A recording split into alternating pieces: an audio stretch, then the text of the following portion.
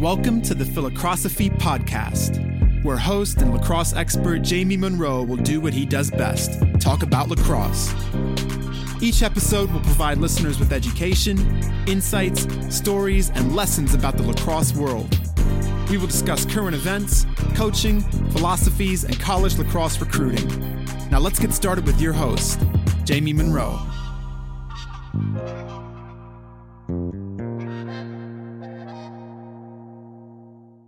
The Philocrosophy Podcast is brought to you by Oxia Time, a cool watch company focused on university-branded watches.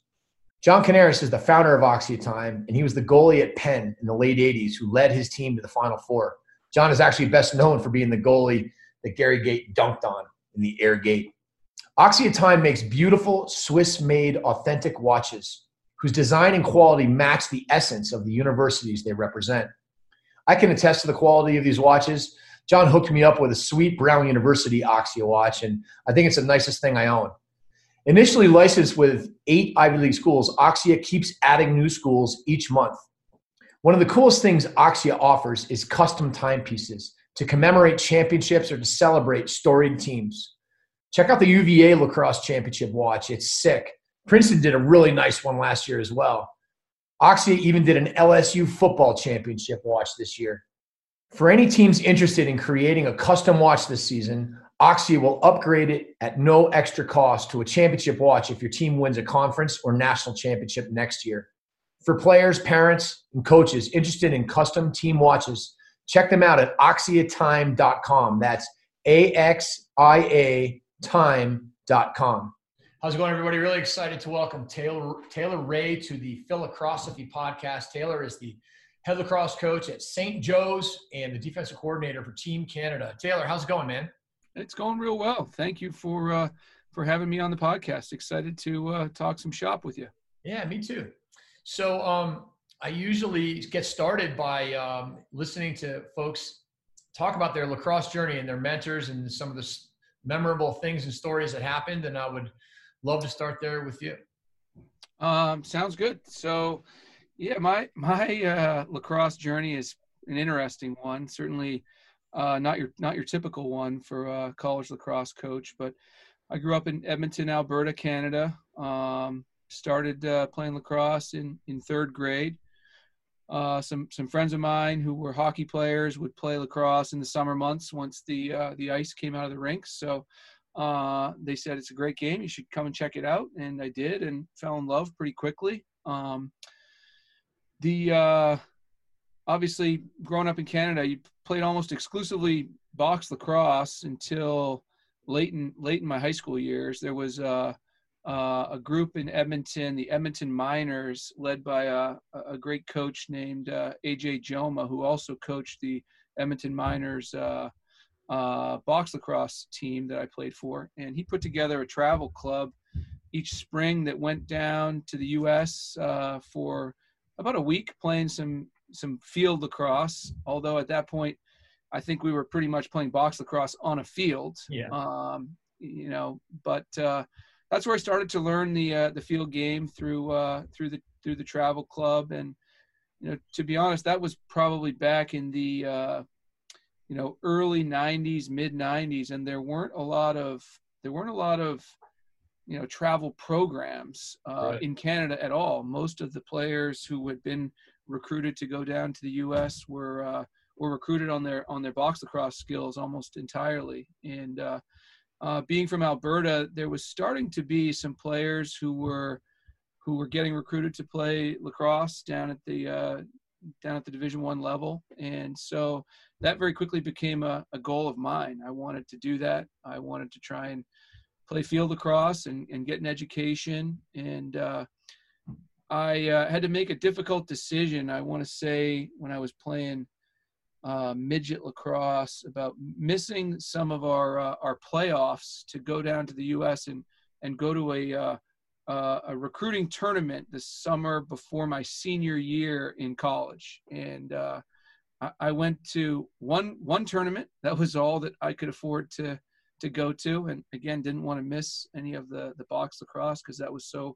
important to me. But I went to Champ Camp back in the summer of maybe 97. And it was still at Hopkins back then. There were only 16 teams at the tournament. Almost all of them were the MIA teams from the Baltimore area. And then there were a few teams from, other places, maybe a team or two from New Jersey or New York. And then I got placed on a team called Team USA, which was a mishmash of players from all of the different states that did not have travel programs. So there was me and a friend of mine, Peter Goot, who also went on to play college lacrosse and professional lacrosse, and kids from Tennessee, North Carolina, Texas, and you play in whatever 3 games a day for the 3 or 4 day tournament. Was a fun experience for me. I played pretty well in a couple of the games, well enough in one game where Coach Joe Alberici from Duke was there actually recruiting a player on the other team. And at that point in time, I was playing attack. So I was playing attack, riding my butt off and scoring some goals here or there. And Coach Alberici came up to me after the game and said, you had a great game out there. First question he asked me was how are your grades? I said, pretty good. I got an 80% average, which was an A at that time in Alberta. And he kind of looked at me like, okay. And he said, have you taken any tests? I told him no, but I was planning to this fall. And then he said, do you know where Duke is? And I said, nope, no idea. So I was pretty naive to the whole process and, to the, differences between different, places of higher education. And I had a couple guys from my minors team and Team Alberta that had gone down to play at Radford University in Virginia.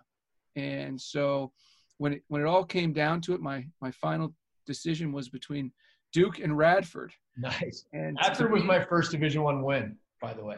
Were they really? Yeah, 1999. Yeah, that was right around that same time. To me they were the same. They were a school in the U.S. They were Division I, and you could play it at the highest level there. The difference a lot more Canadians at Radford, though. There's more Canadians there, so I felt like I'd be a little more comfortable there, knowing somebody going down. But I started to do some research and learn about the opportunity it would be to go to Duke, and went down for my official visit in the December of '98, and committed to go to Duke spring of my senior year in the spring of '99, and then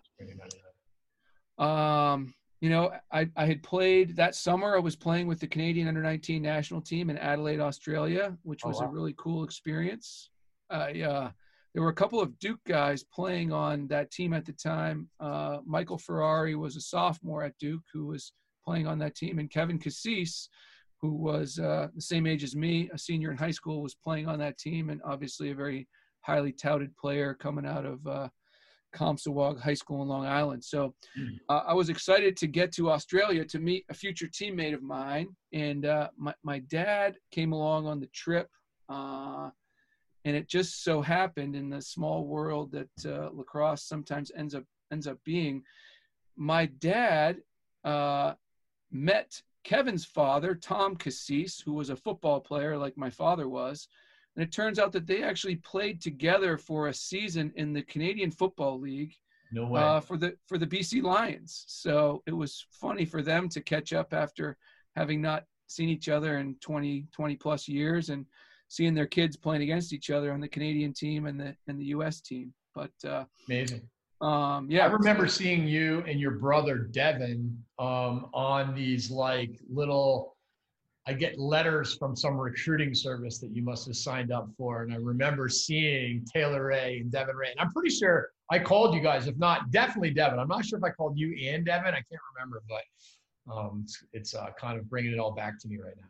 Yeah, it was. There was a few schools. I mean, one of my U19 teammates, AJ Shannon, was going to UVA, and there really hadn't been a huge influx of Canadians. You were recruiting some guys at DU, and they were having a lot of success there.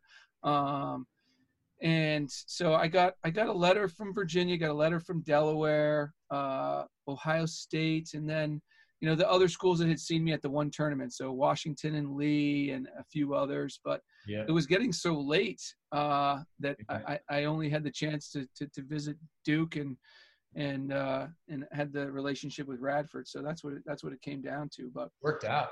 Also, really talk a little bit about your, I would love to hear about the Burnaby Lakers. You were part of a dynasty with the Burnaby Lakers, but I don't know the whole story on them. So the Burnaby Lakers was, at that point in time, they were by far the most dominant junior A program on the West Coast. They had been to, I can't remember when I started there, but I think they'd been to 4 or 5 Mintos in a row. At that point in time, there was no junior A lacrosse in Alberta. So this is, again, late 90s. And so the best players from Alberta were either going to Ontario or British Columbia to play junior. And my brother had gone out to Burnaby in 98, and he was a young guy on that team. But, you know, they played in the Minto in 98 and won. And then I joined the team in the summer of 2000 after my freshman year at Duke, and that was really, you know, one of the greatest experiences of my life playing with the Burnaby Lakers. It was, you know, Paul Del Monte and Dave Locke ran that club like the modern NLL teams are run. It was a well-oiled machine from the way that we practiced, the way that we trained, the competitiveness of the guys on the teams. You know, I think we won a Minto Cup in 2000 and had some awesome battles with Victoria. That was the next best team out there. Every year we faced Victoria in the British Columbia Championship, and at that point it was just the East and the West. So the BC winner and the Ontario winner played each other in a 7-game series in the Minto. And you know, had so much fun living in Vancouver. You know, made some of the best friends that I have in my life, and had some really, really incredible experiences. It's hard to put into words how important that lacrosse was to me at that time. I mean, I know, like playing at Duke, you wanted to win a national championship and an ACC championship. But for me at that time, winning a Minto Cup was every bit as important as those things. You know, it was an absolute goal every year. I played there for 3 years. We played in 3 Minto Cups. We won 2. Had some great battles with the St. Catharines team at the time that was really an amazing group as well. I want to say on between the 2 teams playing in the Minto each year, if each team had, you know, 23 guys, it was like 15 or 16 future NLL players on each team each year. Yeah. And so it was really, really talented group of players, talented group of athletes. I learned a tremendous amount just playing with those guys, and the competitiveness was, you know, as high as anything I've been a part of. So it was a lot of fun. Met a lot of great people. That's where I met Matt Brown, who's become one of my my closest friends and closest friends in coaching. So it was just an awesome experience. Yeah, that's really cool. I'm psyched to hear about that. I actually received, I remember getting an email from a kid who was like, I'm a 17-year-old. I led the junior A this year in hat tricks. I had 41 goals in 13 games or something like that. My name's Matt Brown. And that was really my start. I was trying to recruit a bunch of those St. Catharines guys. I tried to recruit Sean Greenhall and Craig Kahn. I did a camp over there, and Vink was there, and like all those guys came. Mark Steenhouse and Billy D. Smith and Billy D. Yeah, all those guys. But then, I found it was really hard to get Ontario guys to want to go all the way to Denver, and it was easier. And so from there, it just turned into a pipeline with Brownie and Jeff Snyder. We had amazing success with a bunch of those guys. So it's pretty cool to hear the story, because I always watched those things from afar and knew who you were. Of course, then we played against you in 2003. It was like 4 degrees at Denver, and your job was to shut off Brownie, and that was It was. I tied his point production in that game. I think we each had an assist. Those were good days. Tell us a little bit more about your times at Duke, if you would. Yeah. So my Duke career was an interesting one. Recruited as a big athletic attackman. Finished my career as a defenseman. Played a season of midfield, both offensive and defensive. My freshman year, I was just really learning how to play field lacrosse, and obviously Coach Pressler and Coach Alberici, they recruited me more on my raw abilities than on my skill abilities. And as an offensive player growing up playing box lacrosse, I had good hands. I didn't have great hands, but I had good hands compared to a lot of American field lacrosse players, and I was big and athletic. So they thought I'd be able to score some goals for them, which didn't quite work out the way they probably planned or I planned. So my freshman year, I played attack. My sophomore year, I played almost exclusively midfield. We had an injury to a defensive midfielder named Hunter Henry that year, who was an incredible athlete, an incredible player. And so I stepped into his role and played a few games as a defensive midfielder and did a pretty good job. I enjoyed playing defense. I think it suited my mentality just in general. And so I played sort of defensive midfield and a little bit of offensive midfield and like the second and third midfield lines there.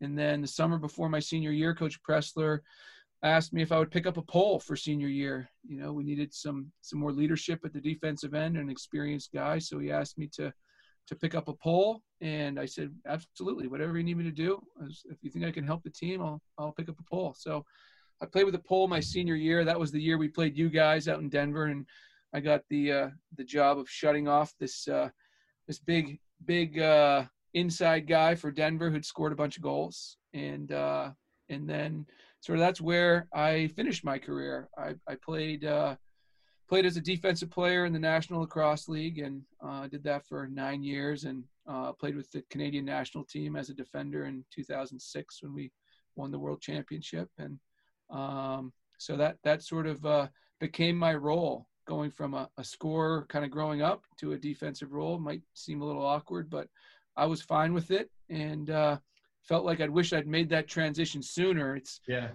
funny thinking back, the very first field lacrosse camp I went to was run by a guy named Warren Rendon, and he'd had some experience. He was a scout for, I think, the Western Hockey League, and had been down in the U.S. and seen some field lacrosse, had a couple of guys go down and play a few years earlier, and he said, I really think you should be a defenseman. I think it really suits you. And I said, no way.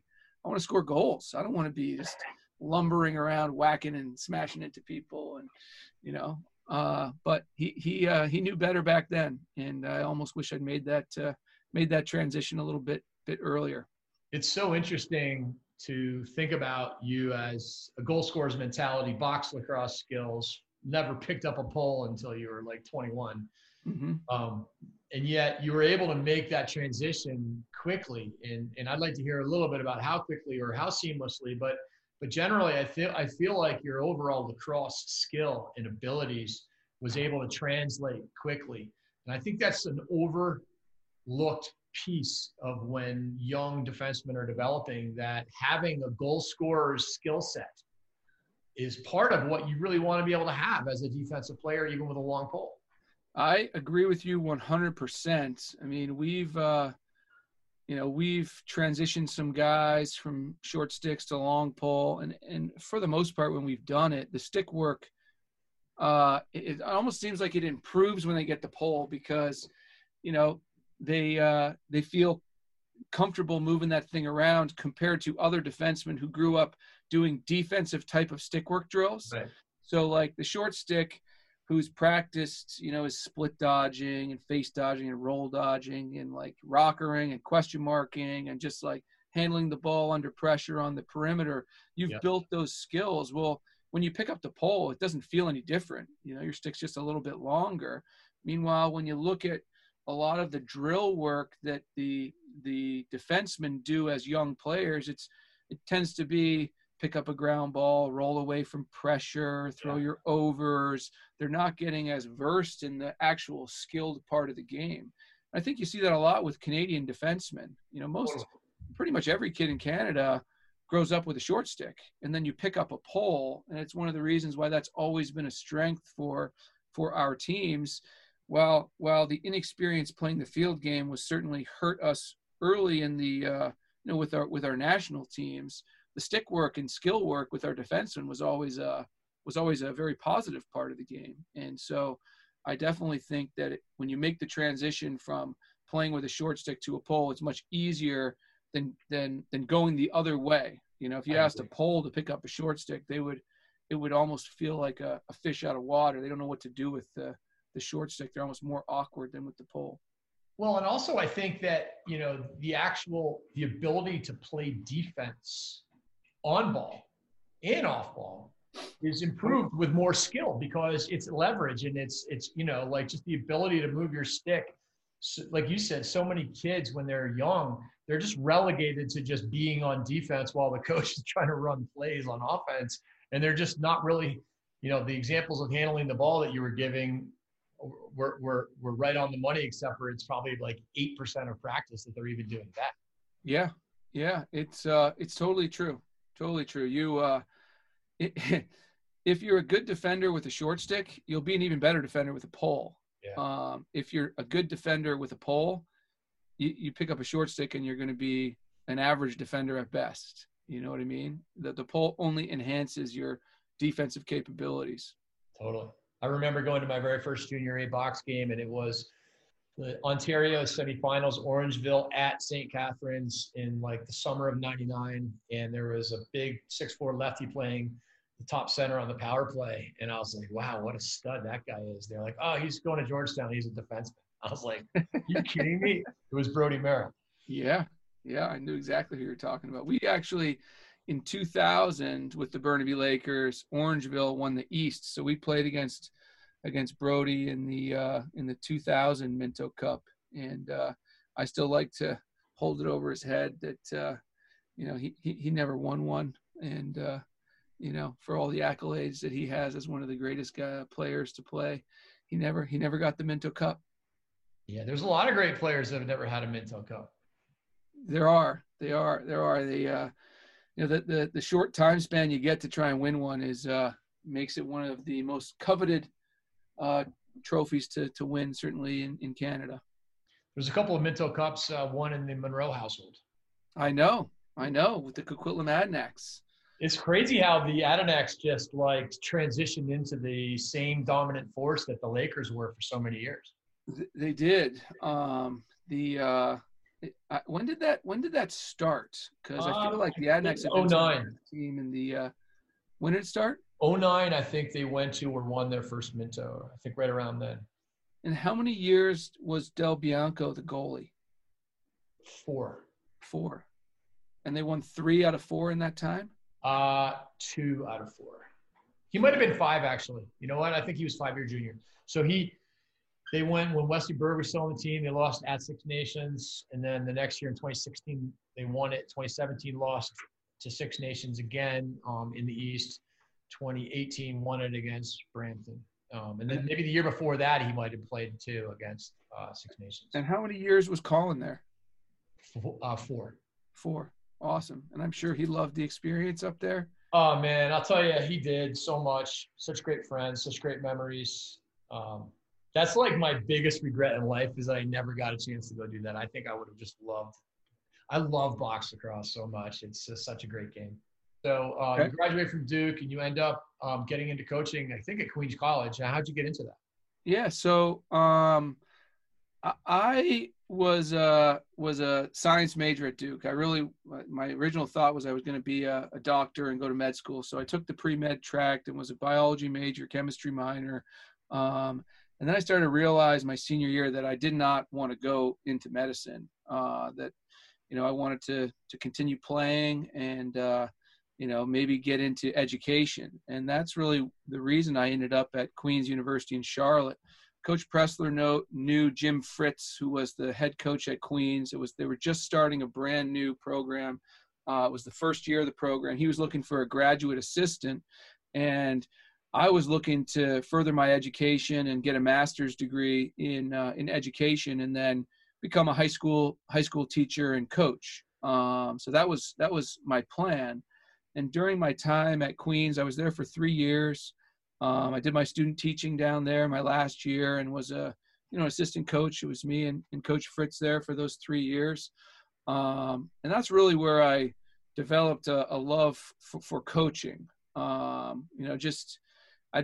I knew I liked to coach, but I didn't realize how much I would enjoy interacting with those guys, still being part of a team, being able to coaching is teaching. You're just teaching a different subject than you would if you're teaching math or biology or something like that. And I really, really enjoyed it. So when I finished up at Queens, I went back to Calgary and worked for a sports school up there for 1 year. And I remember talking to Kevin Cassis, who was the head coach or was the assistant coach at Duke at that time, and said, I'm enjoying what I'm doing up here, but I'm missing coaching. And I sort of feel like if I stay up here for too long, that window will close. I won't have an in to get back into coaching at the college level, and certainly at the Division I level with how competitive it is. I don't know how I'll get back into it.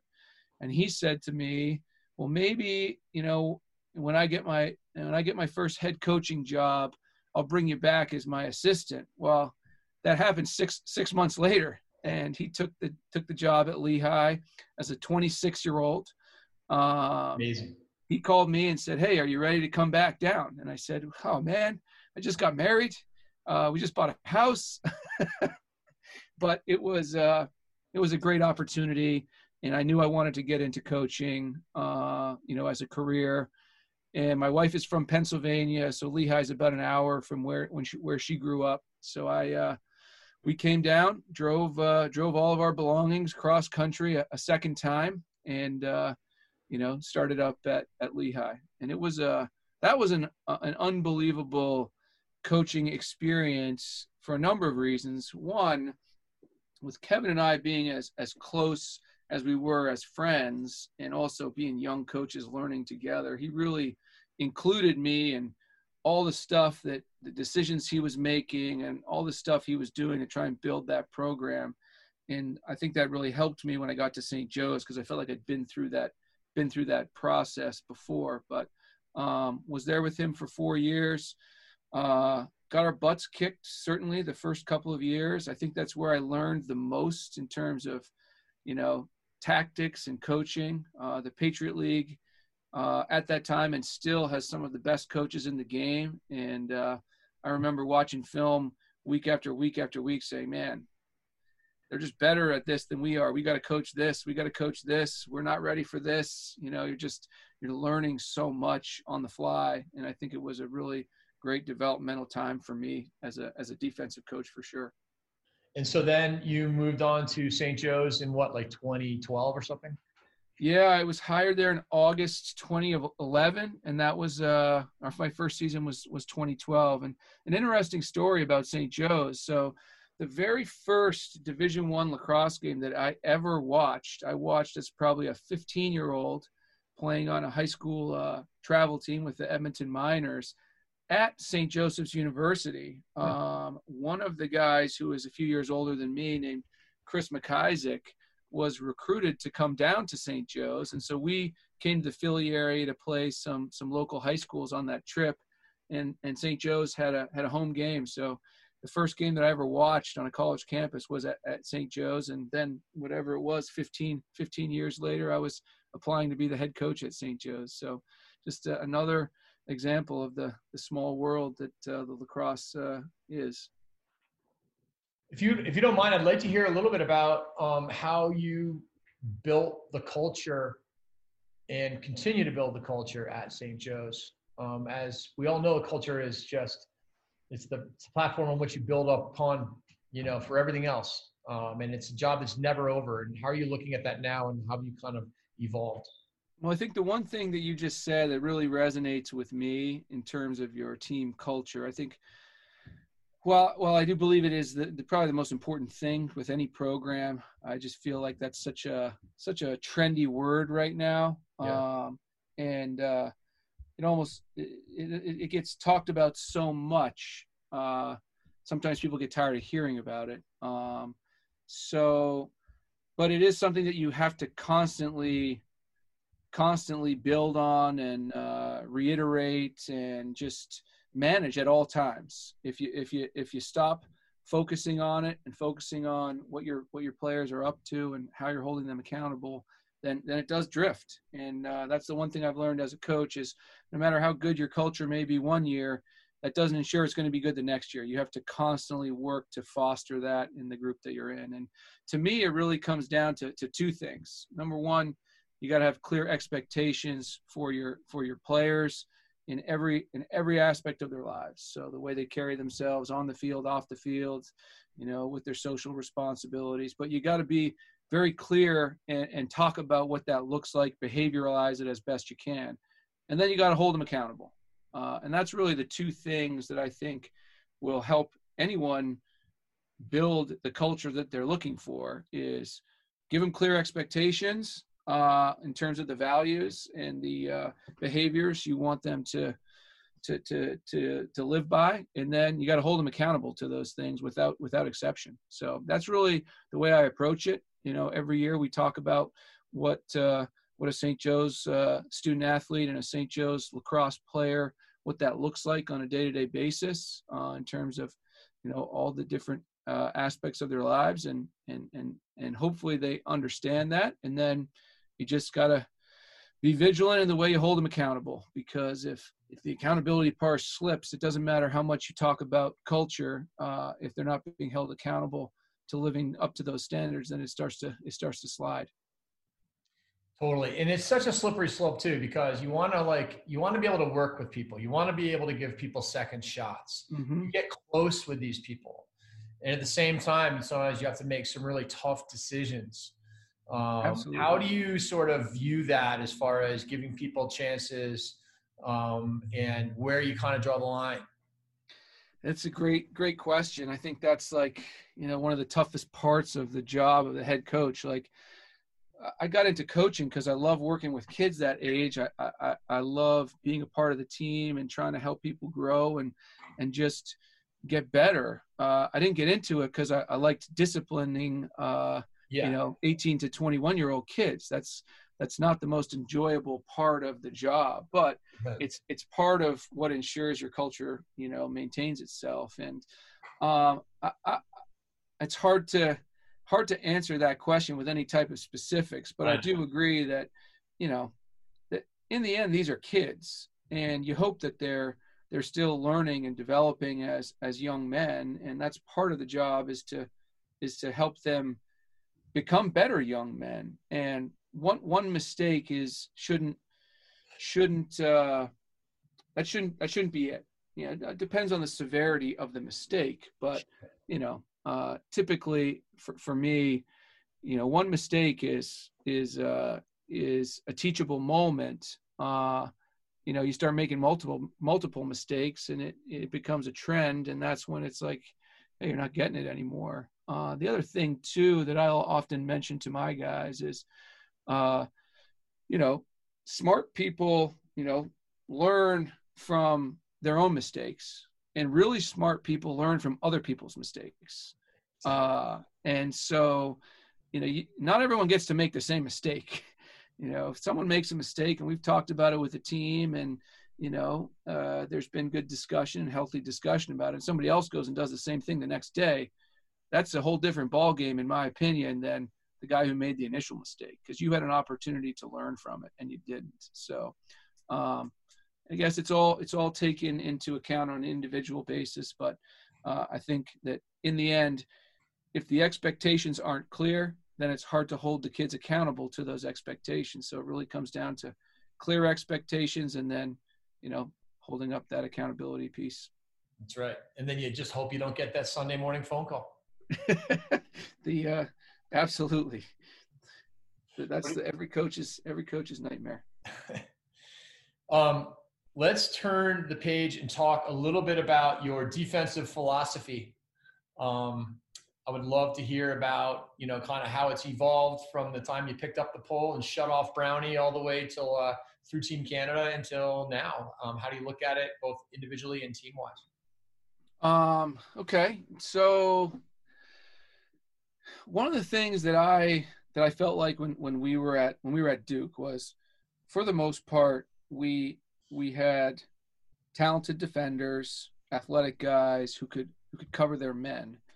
And back then, Princeton was sliding, but everyone else was just saying, don't slide, don't get beat, don't slide when you have to. And so that would work for, there wasn't the same parity there is today. That would work for 85% of the games you play. Then you'd play someone who's just as athletic as you, and you're going to need to slide and help. And if that wasn't a part of what you practiced every day, then you weren't necessarily good at it. And so I felt like that was, we experienced a bit of that at Duke when I played. And so when I got into coaching, I started to really, say, hey, listen, you can always call off the dogs in terms of how quickly you're sliding to stuff and helping each other. But if you're not in a position to help, then you're not going to be there in time when you need to be. So I believe in a help-oriented defense is the best type of defense. I believe that being packed in tightly off ball and communicating there is the best way to play. Now, the best way to play changes based on what the opponent does. So if you're at a significant athletic advantage and the other team doesn't handle pressure that well, then you need to be able to dial it up and dial it down. But being a help-oriented, kind of 7 versus 6 defense, we really talk about off-ball positioning. I love listening to your podcast with Jerry Byrne and talking about, off-ball positioning and hedging and positioning of your feet and, always being sort of lead shoulder pointed at the ball when you're in a help position. And, I think he's really sort of mastered the teaching of the off-ball stuff. And you take bits and pieces of what you see from everybody. I mean, when I was at Lehigh, you'd play Army, who didn't want to slide to anybody, and they'd just D up, which was hard to play against, and they'd really put pressure on you. And they'd kind of say, if you beat one of our guys, you still got to beat our goalie, and we'll live with that. And then you play Bucknell, and they're sliding everything. So if your stick work isn't good enough to move the ball quickly enough to capitalize on the fact that they're sliding and doubling all the time, then you end up just passing the ball around the perimeter over and over and over again, and you can't find the opening. So I've definitely seen both sides. I think that we sort of play somewhere in the middle. One of the other things that I believe in is I believe playing a good amount of zone is very helpful.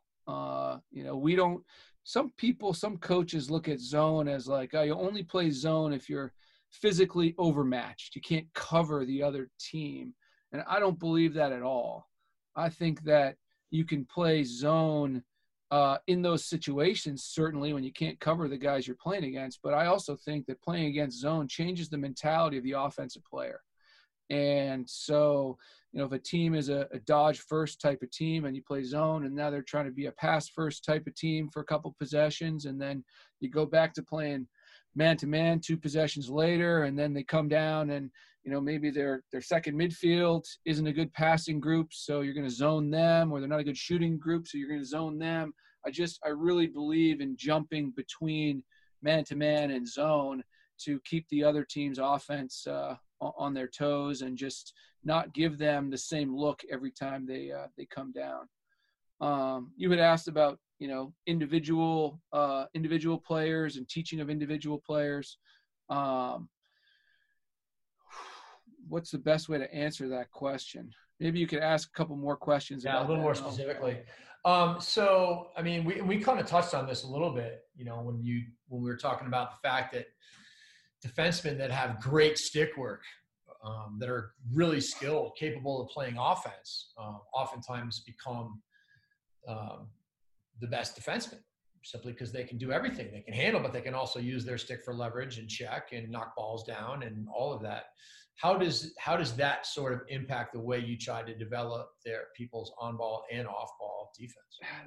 That's a good way to kind of lead into this. So, and this might be an overstatement, but when you're coaching at Duke or Virginia or Maryland or Hopkins or Syracuse, you can get the defenseman who is 6'1", 6'3", or at Notre Dame, 6'1", 6'3", athletic, has a great stick, can do all those things. When you're coaching in the middle, at Lehigh and then at St. Joe's, where you're going to have to develop your players, there's usually one of those areas that is not there. So you might get the 6'2" athletic kid, but his stick work is really raw. Or you might get the 5'8" to 5'10" kid who's got the amazing stick work, but he doesn't have the size and strength of the bigger defensemen. So when I first started recruiting, I always would take sort of size and strength over slickness. And now I have really realized that you need both, and you can't have three close defensemen that can't wheel and deal the ball. You might be able to have one guy out there who's your grunt, who's your whack and slash, beat you up, cover off ball type of guy, but you can't have three guys like that. And so, I think it's a blend. You're going to have some guys who can handle the ball and spark transition and pick up ground balls. I have had, great success over the last couple of years converting some short sticks to pole, because they naturally have that stick work ability. And if they have a bit of that defensive mindset, then it's an easy transition for them.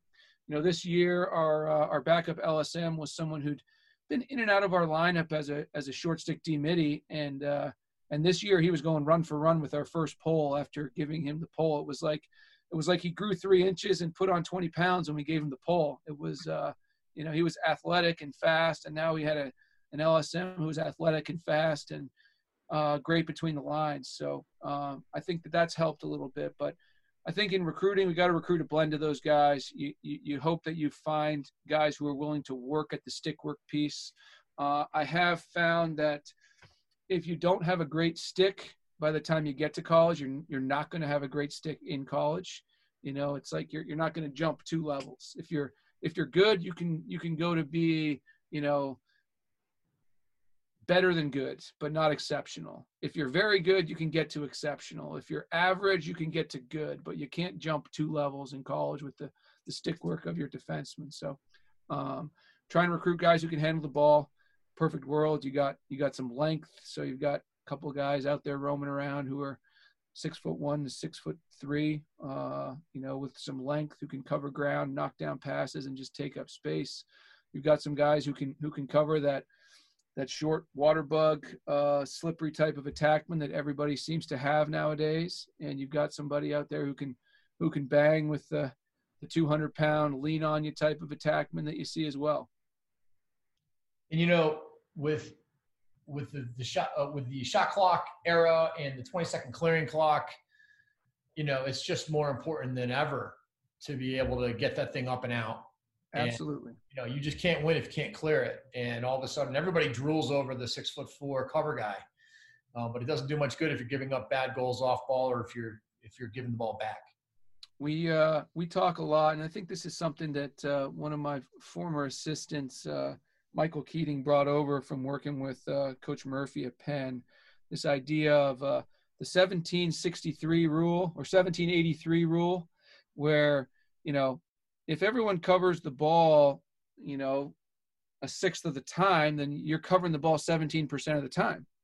And, that's all well and good, but what are you doing the 83% of the time is really going to make the difference between whether or not our defense is a good defense or not. So you need to have smart off-ball guys as well as guys who can cover the ball. If you're not going to make a big enough impact in the game in that 17% of the time if you're screwing up the other 83%. It's pretty easy to evaluate stick skills out there. It's pretty easy to evaluate athleticism, but how do you evaluate the 83%? of being smart off the ball? It takes a lot more evaluation, meaning you have to watch a player a lot more to figure out if he's going to be good at that part. That's one of the things where we're recruiting a kid right now who's actually a midfielder. He's 6'4", athletic, but he's a midfielder, and we've told him we'll recruit you as a defenseman. He's a basketball player, and I've watched his basketball film, and he understands off-ball positioning, anticipating the movement of the ball, working through pick and roll, reading a double and flying into the extra man off the double. And so you can evaluate it by looking at other sports sometimes. When you get to these recruiting tournaments and you're watching the kids for just really short periods of time, short possessions, that can be really, really challenging to evaluate. But, you can, once you've honed in on a couple of guys that you think have the athletic and skill attributes that you appreciate, then you can watch them maybe a second time, and now you're just watching how they move off ball. Do they anticipate the movement of the ball? Do they anticipate the movement of their teammates? Are they around the ball more often than not? And, are they communicating with the other guys? But I do think that can be taught. You have to have some good instincts to get better at it, but I do think that part can be taught. Do you think it can be taught and you can skip 2 levels, or do you think it's a 1-level deal? That's a really good question. For an inexperienced player who plays multiple sports, I think you can probably skip 2 levels. Yeah. For someone who just, they just don't get it. They just want to cover the ball. They want to slide to the ball. They want to be on the ball. It's probably a one level jump. You need some kids that grew up playing some monkey in the middle. Yeah, seriously. Seriously. Scrape back and get your hat back. Yeah. Back to zone real quick. You talked about that, and I had a question, but I didn't want to interrupt. My question on zone is, how do you feel like if you work on zone a lot, how do you feel it helps you develop your defensive team and players in that environment that's different than just your classic man-to-man, even though there's similarities between man and zone anyways when you slide? Well, I think you can develop your zone principles in a lot of the unsettled work that you do and the uneven stuff.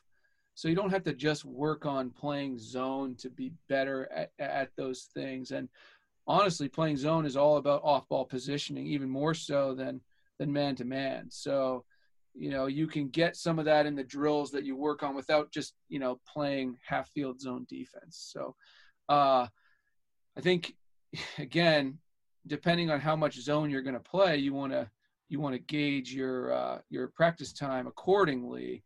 We probably play 60-40, 70-30 man to zone.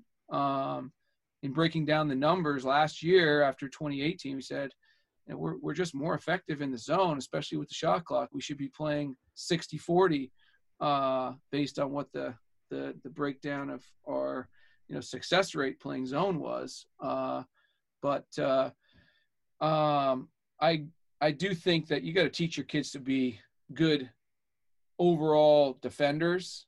If they're smart overall defenders and they understand off-ball positioning and how to, like you said, scrape back into a gap and play 2 men all the time. Whether you're playing man or zone, the greatest attribute of a defender is their ability to play 2 guys.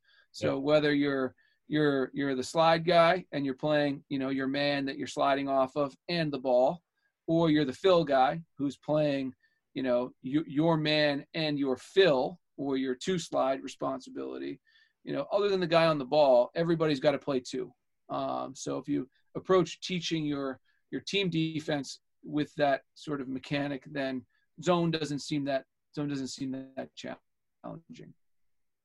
The interesting thing that I struggled with in coaching zone that I want to hear your opinion on is I always felt the need to match up really well to the formation when if you take the principle that you just said where everybody needs to play 2, sometimes playing 2 can be playing the ball and the next person rather than just committing yourself to the ball.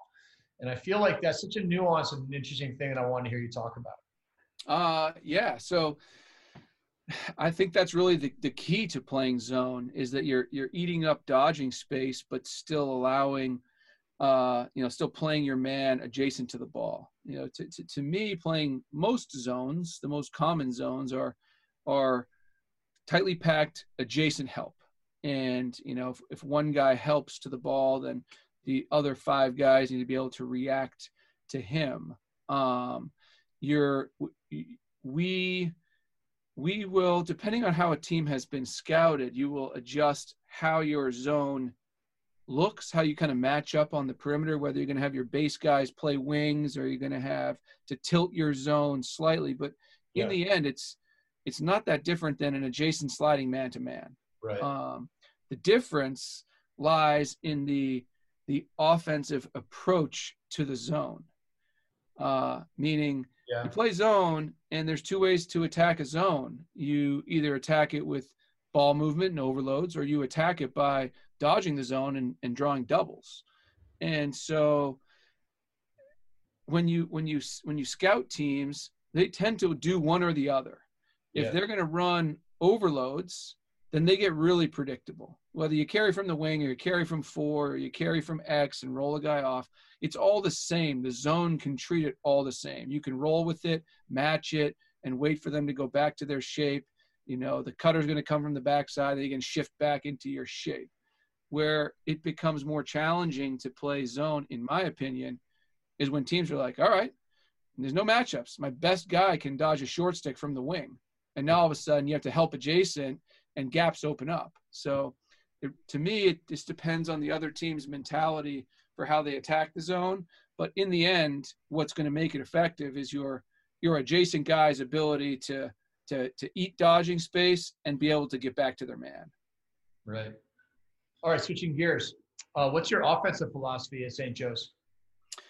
For the most part, we want to be like a motion offense, not in the traditional sense.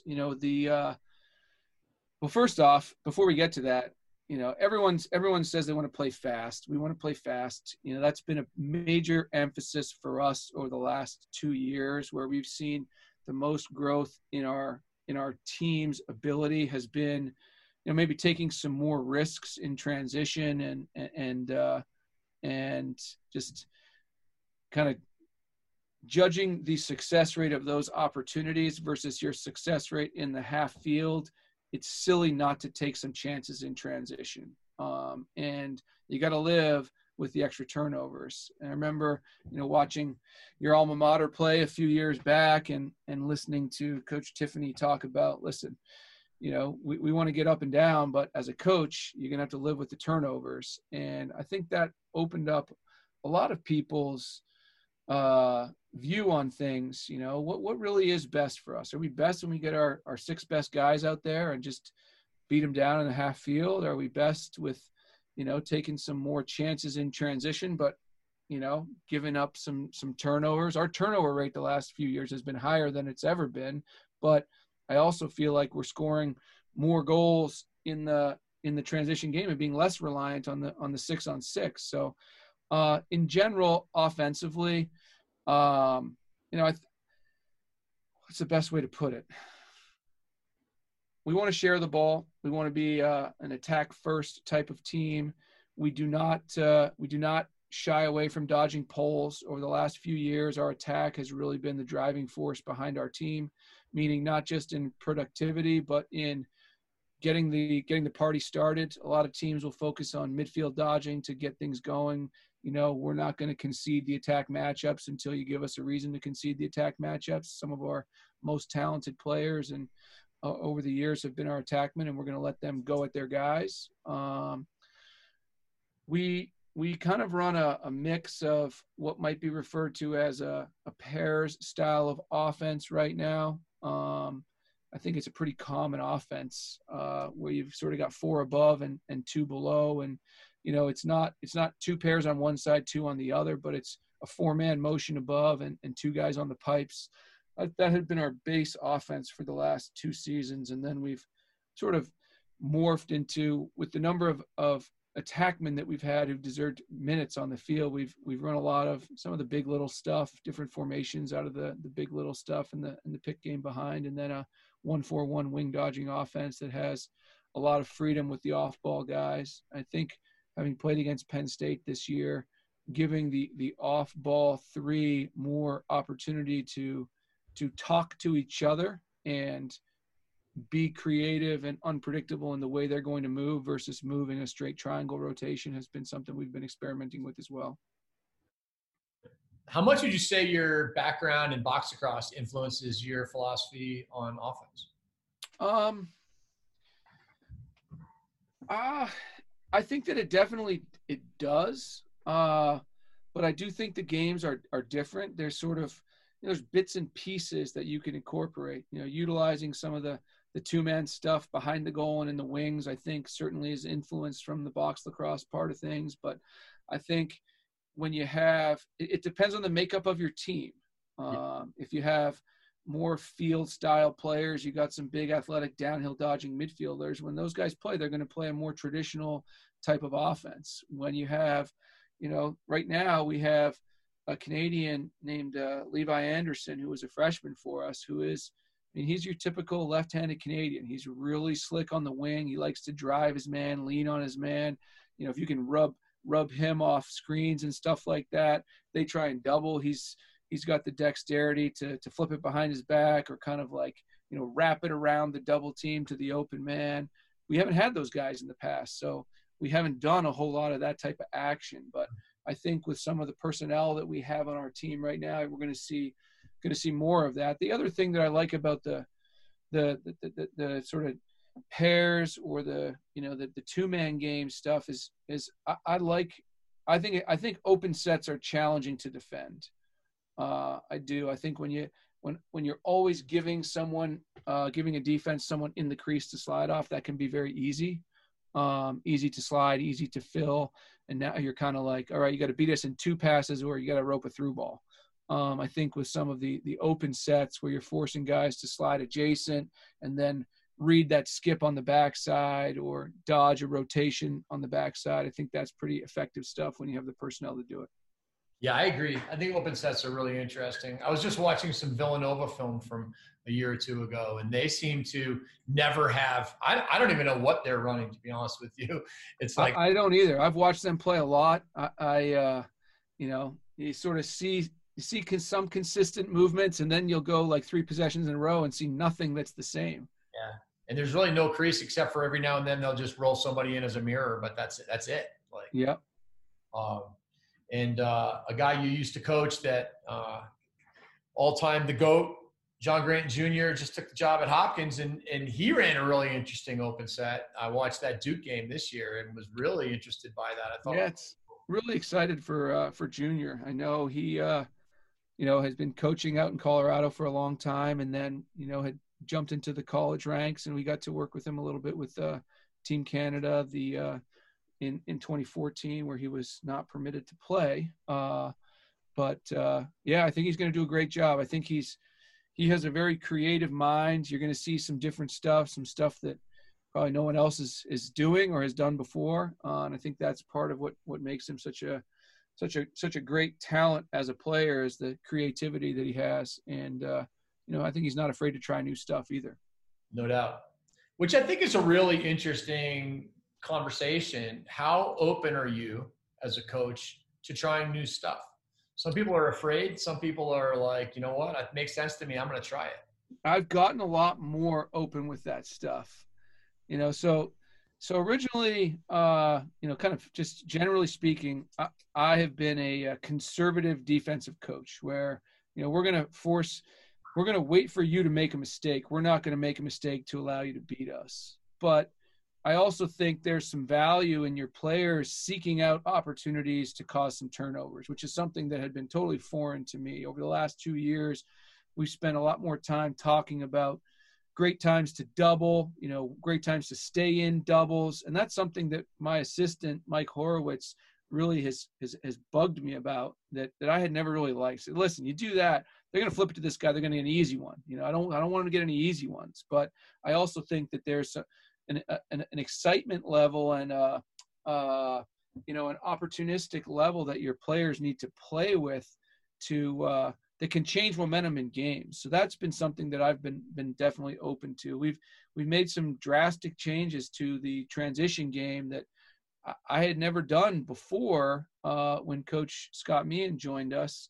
And I said, all right, let's try it. We're not good enough not to just do the same thing everybody else does. We're not good enough with our talent level to just be the same as everybody else and hope that we're going to get different results. So I would say that I'm very very eager to try new things. I said to Coach Meehan last summer after last season, which was not 2019, which was a okay year for us. Certainly not what we had hoped for, or what we want to our seasons to look like. I said, listen, everybody's doing the same thing. You watch a team have success with something, and then the next coach tries to put it in with their guys.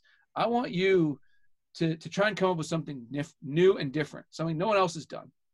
And let's try and be on the front end of that instead of just, doing the things that other people have done. Have we done that yet? No, we're still running a lot of copycat stuff that we've seen other people do, but I definitely think that it's something that we want to do and want to be creative.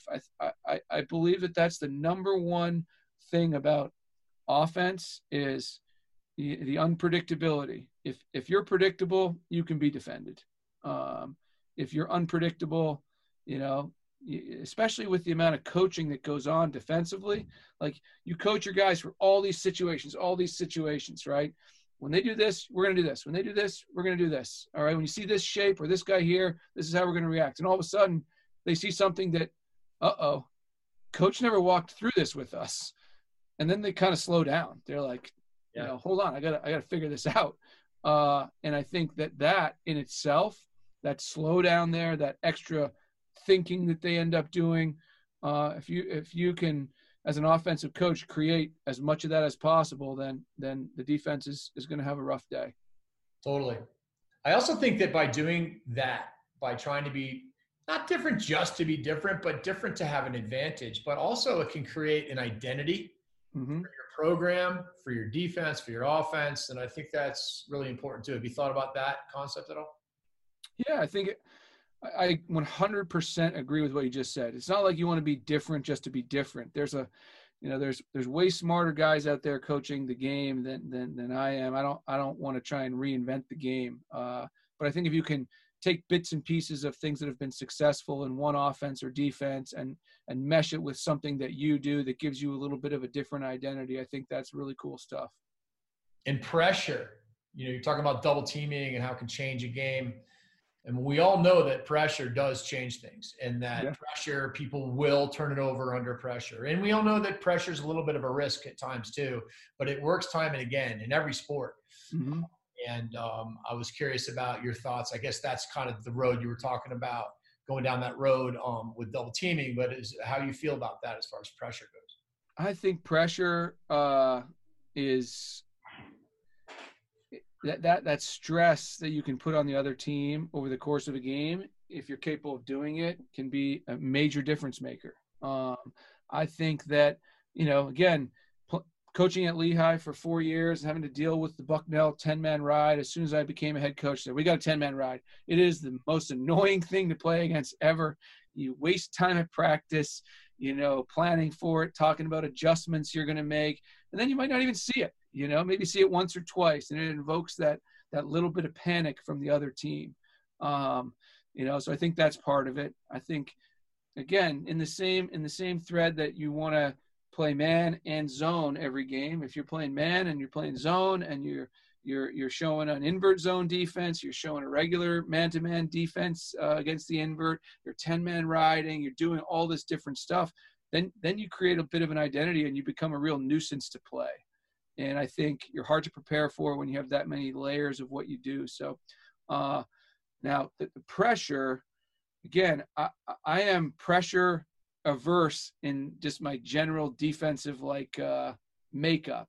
Not that I don't want us to put pressure on the ball. We're not going to just sit back in there under 13 yards, but I like pressure early in possessions, and then I like pressure late in possessions. Pressure consistently throughout possessions, I think is hard to keep up. So it's more situational pressure for me than it is like, listen, we're just going to chase you around all game. A few years ago, we went down and played Duke, and we were not ready for the pressure that they exerted. I mean, it was like they played you to the boundaries all over the field, and we were like, our guys were just running around like chickens with their head cut off, and we couldn't run our offense. We couldn't, it was tough to clear the ball. It was just like they're all over us all the time. Now, they had an athletic advantage over us as well, which certainly played into their favor. And I think it becomes a real challenge to pressure teams when anyone that you're pressuring has the ability to run by you. Now, it could force them into bad decisions, force them into playing faster than they're capable of playing. But if your plan is to pressure and they're capable of playing with that pressure, then you're in trouble. True. But that's also why I did a webinar once, and one of the chapters was pressure every day. because when you face pressure, you may not want to do it defensively on your own team, but you're going to face it. Yeah, no doubt. We'll do exercises at practice where we say, all right, everybody, if you're adjacent to the ball, you're playing your man all the way to the midline, and just our offense needs to get used to this, do stick work drills with defensive guys in there, putting pressure on the perimeter so the guys get used to being able to, drive their man in and make their man respect them in order to be able to step away and move the ball to the adjacent offensive player. So I think that it is really important that you practice dealing with it. Yeah, for sure. Make them collapse. I want to go back to a thing you said about how you like to have your attack dodge. I love that, and I think it's really smart. And I wanted to ask you just specifically how you develop that, and then also how much is just making that a part of the way you play allows them to develop. I think it's the latter. I think it's making it a part of what you play. For a long time, for 7 years, I had Dan Keating, who was my associate head coach and offensive coordinator. And he was really, really excellent at developing offensive talent. I mean, he's a great teacher. He believes in sort of strict fundamentals of the game. And he would really, really work with our attackmen to develop those guys. And I think that sort of identity came from just how smart those guys were carrying the ball, how good their fundamentals were. And then it was like, okay, now you have the skills you need, get after those guys. And I think that was a big part of it. Yeah, I think so too, because I think everyone's like, get it to the shorts, get it to the matchup. Your whole offense is geared towards drawing slides, and you got a better chance of drawing a slide against a shorty. And it becomes a self-fulfilling prophecy that you're just not really going to be great at dodging pulls because you just don't dodge pulls. And I think it's all about like, you promote them, you empower your attackmen to go at their guys. And all of a sudden that almost like gives them confidence. They're like, yeah, you know what? I am the leading scorer on the team, and I am the best player, most skilled guy typically. Like, I'm not going to concede the matchup because he's got a pull. He's got to prove that he can stop me first. And when you promote those guys like that and really, empower them to go at their men, then all of a sudden, I think you almost like you flip the script on the defense. The defense is like, okay, we got to D up the shorts and slide and recover up top, and we want to be slow to go to our pulls and whatever else. And all of a sudden, you're just attacking the pulls. Right. And, those guys are like, whoa, we're not used to this. These guys are coming at us, and, we're having to help with short sticks and things like that. It just changes. It flips the script from what they're used to playing. A lot of teams don't want to slide to their poles from behind the goal. Right. And if they can prove that they don't need to early in the game, then maybe you adjust what you're doing, and maybe you bring a short stick back behind to maybe rub a guy off, or have to force them to navigate a little bit of traffic back there and still go at the poles. And then if they can defend that, then maybe say, okay, now we'll test your shorts. Yeah.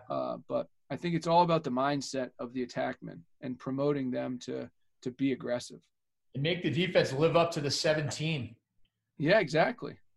Right? Because get a freebie. Is just based on the average. I mean, a lot of times it's not even that much. But the point is people are hiding defensemen in there all the time that they just know aren't really going to get dodged very much. Yeah, absolutely, 100% agree with that. All right, last topic. I want to talk a little bit about recruiting. I want to hear your philosophies. We have touched on that on the defensive side already, but I wanted to hear your opinions on what you're looking for, and also in the context of letting people know where your program is at right now, what you're excited about, a little state of the union while you're talking about who you're looking for. I'm John Canaris, founder of Oxia Time, a watch company specializing in university-branded watches. Before I fell in love with watches, I fell in love with lacrosse. Maybe you've heard of the Air Gate? Well, that was me in goal that day. We may not have won the national championship, but we did win the Ivy League that year and 2 years before. The first time, we got a ring that we never wore. The second time, we got a watch that, while it had great sentimental value, the quality didn't match the significance of our achievements or the memories we created. Ever since then, I've looked for a watch with the design and quality that would live up to my experiences at Penn. After 30 years of looking and not finding what I wanted, I decided to build it myself. At Oxia Time, we create Swiss-made automatic watches with stylish designs and quality befitting the universities we represent. Premium watches without the premium price. Check us out at oxiatime.com. That's AXIA time.com. Sure. So there has been a very, concerted push from the university level and the athletic department at St. Joe's that we want to build a lacrosse program that can compete at the national level.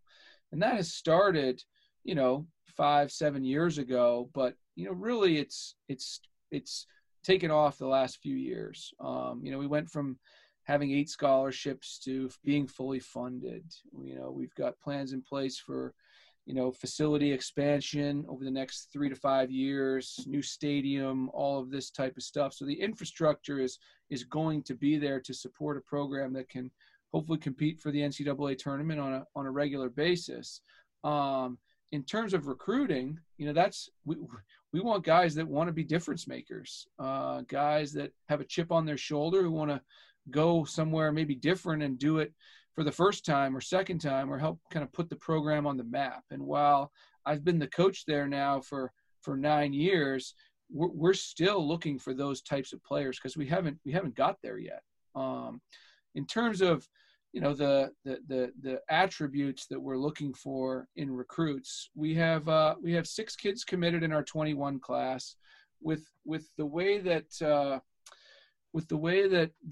NCAA ruling is going to impact players coming back, I anticipate that we'll have anywhere from 3 to 5 guys come back each year for the next 4 years. So instead of taking 12 or 14 guys in a class, we're probably going to take more like 9 to 11. So the classes are going to be a little bit smaller, but we do still have room left in our 21 class. And to be honest, I think we found some of the best talent in our 20 class in the second half of the recruiting process for those guys. So we do still have room really at every position other than goaltender in that class.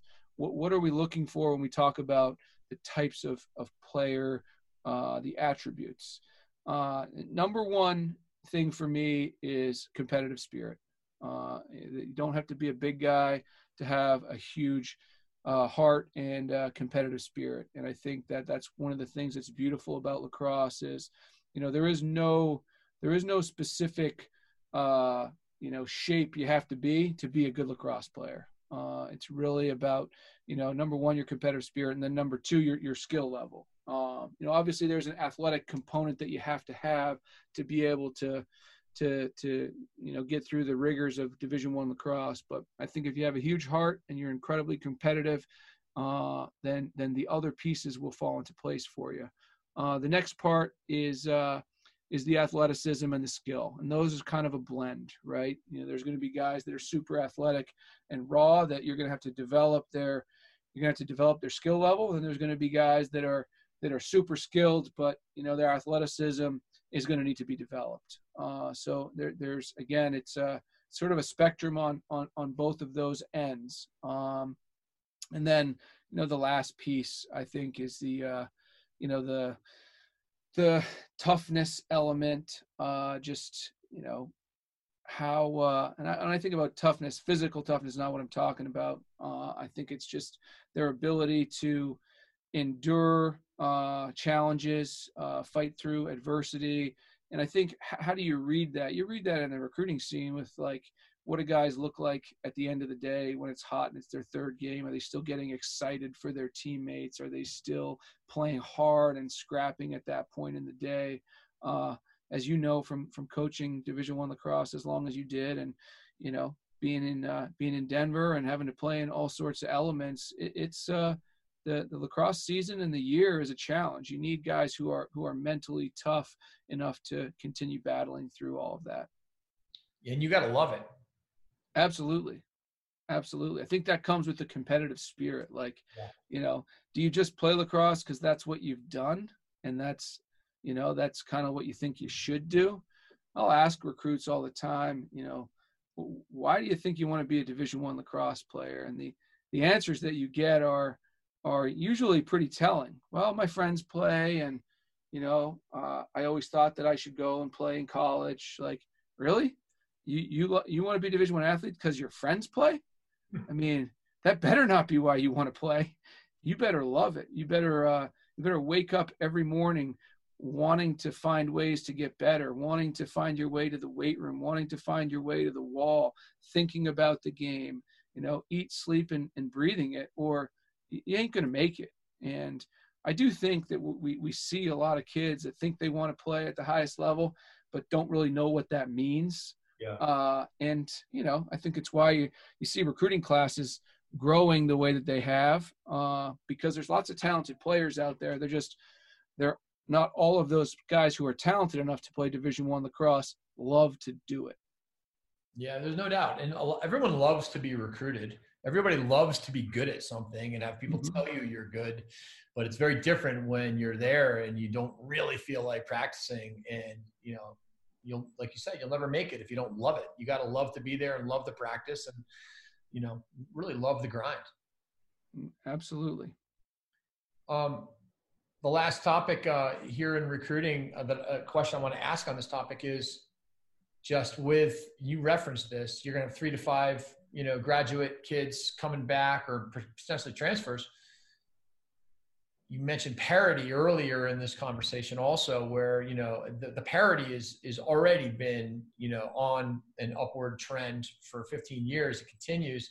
This is going to make the parity, in my opinion, just that much stronger. How excited are you about that? Because I think it's going to be really exciting. And a lot of people are talking about the transfer portal and, how busy that thing is, and, the accumulation of assets for the top programs trying to grab the top transfer portal guys.